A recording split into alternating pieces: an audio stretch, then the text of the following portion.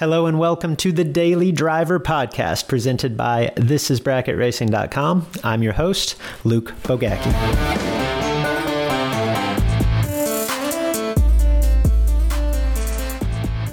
In an earlier episode, I mentioned Elite Fest, which is our annual event exclusive to This Is Bracket Racing Elite members. It's quite an experience. It's part seminar, it's part on-track driving school. And each year within it, we bring in a handful of what we call experts, right? Whether they're racers or industry professionals to help lead the way, right? And to instruct all of us as members and as racers.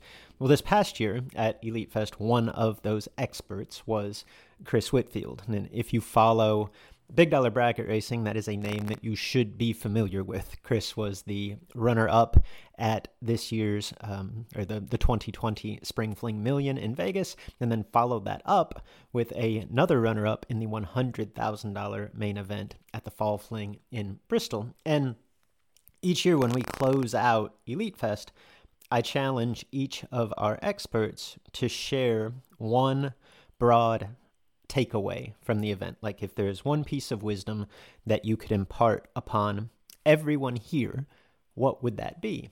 And Chris's simply was to own your own time.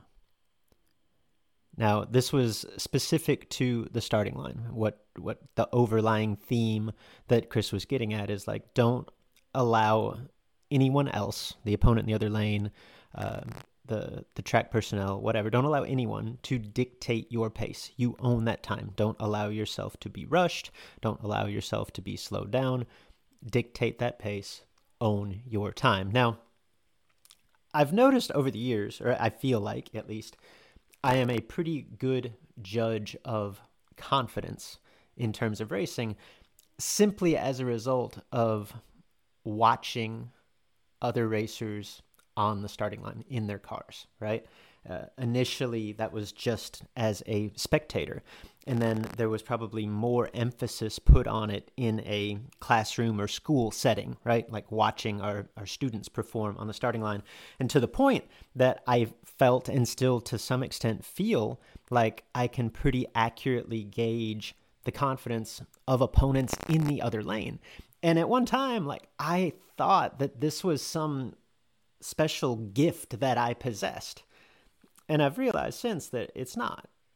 It's obvious. Like just sit back and watch. You can what's the Yogi Berra quote? Like you can learn a lot by watching. You can observe a lot by watching. I think that's what it is. Some racers simply exude confidence. Others look anxious, unsure, nervous, uncomfortable. And what is the determining factor there? Is it experience? Like, I think that plays a role, but I don't believe that it's necessarily linear. I've seen inexperienced racers that look like they own the moment.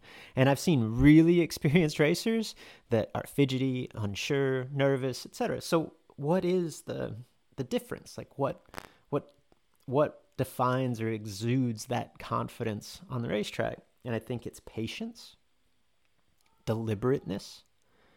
It's when every motion, every movement in the car is done with a purpose. Every motion is intentional.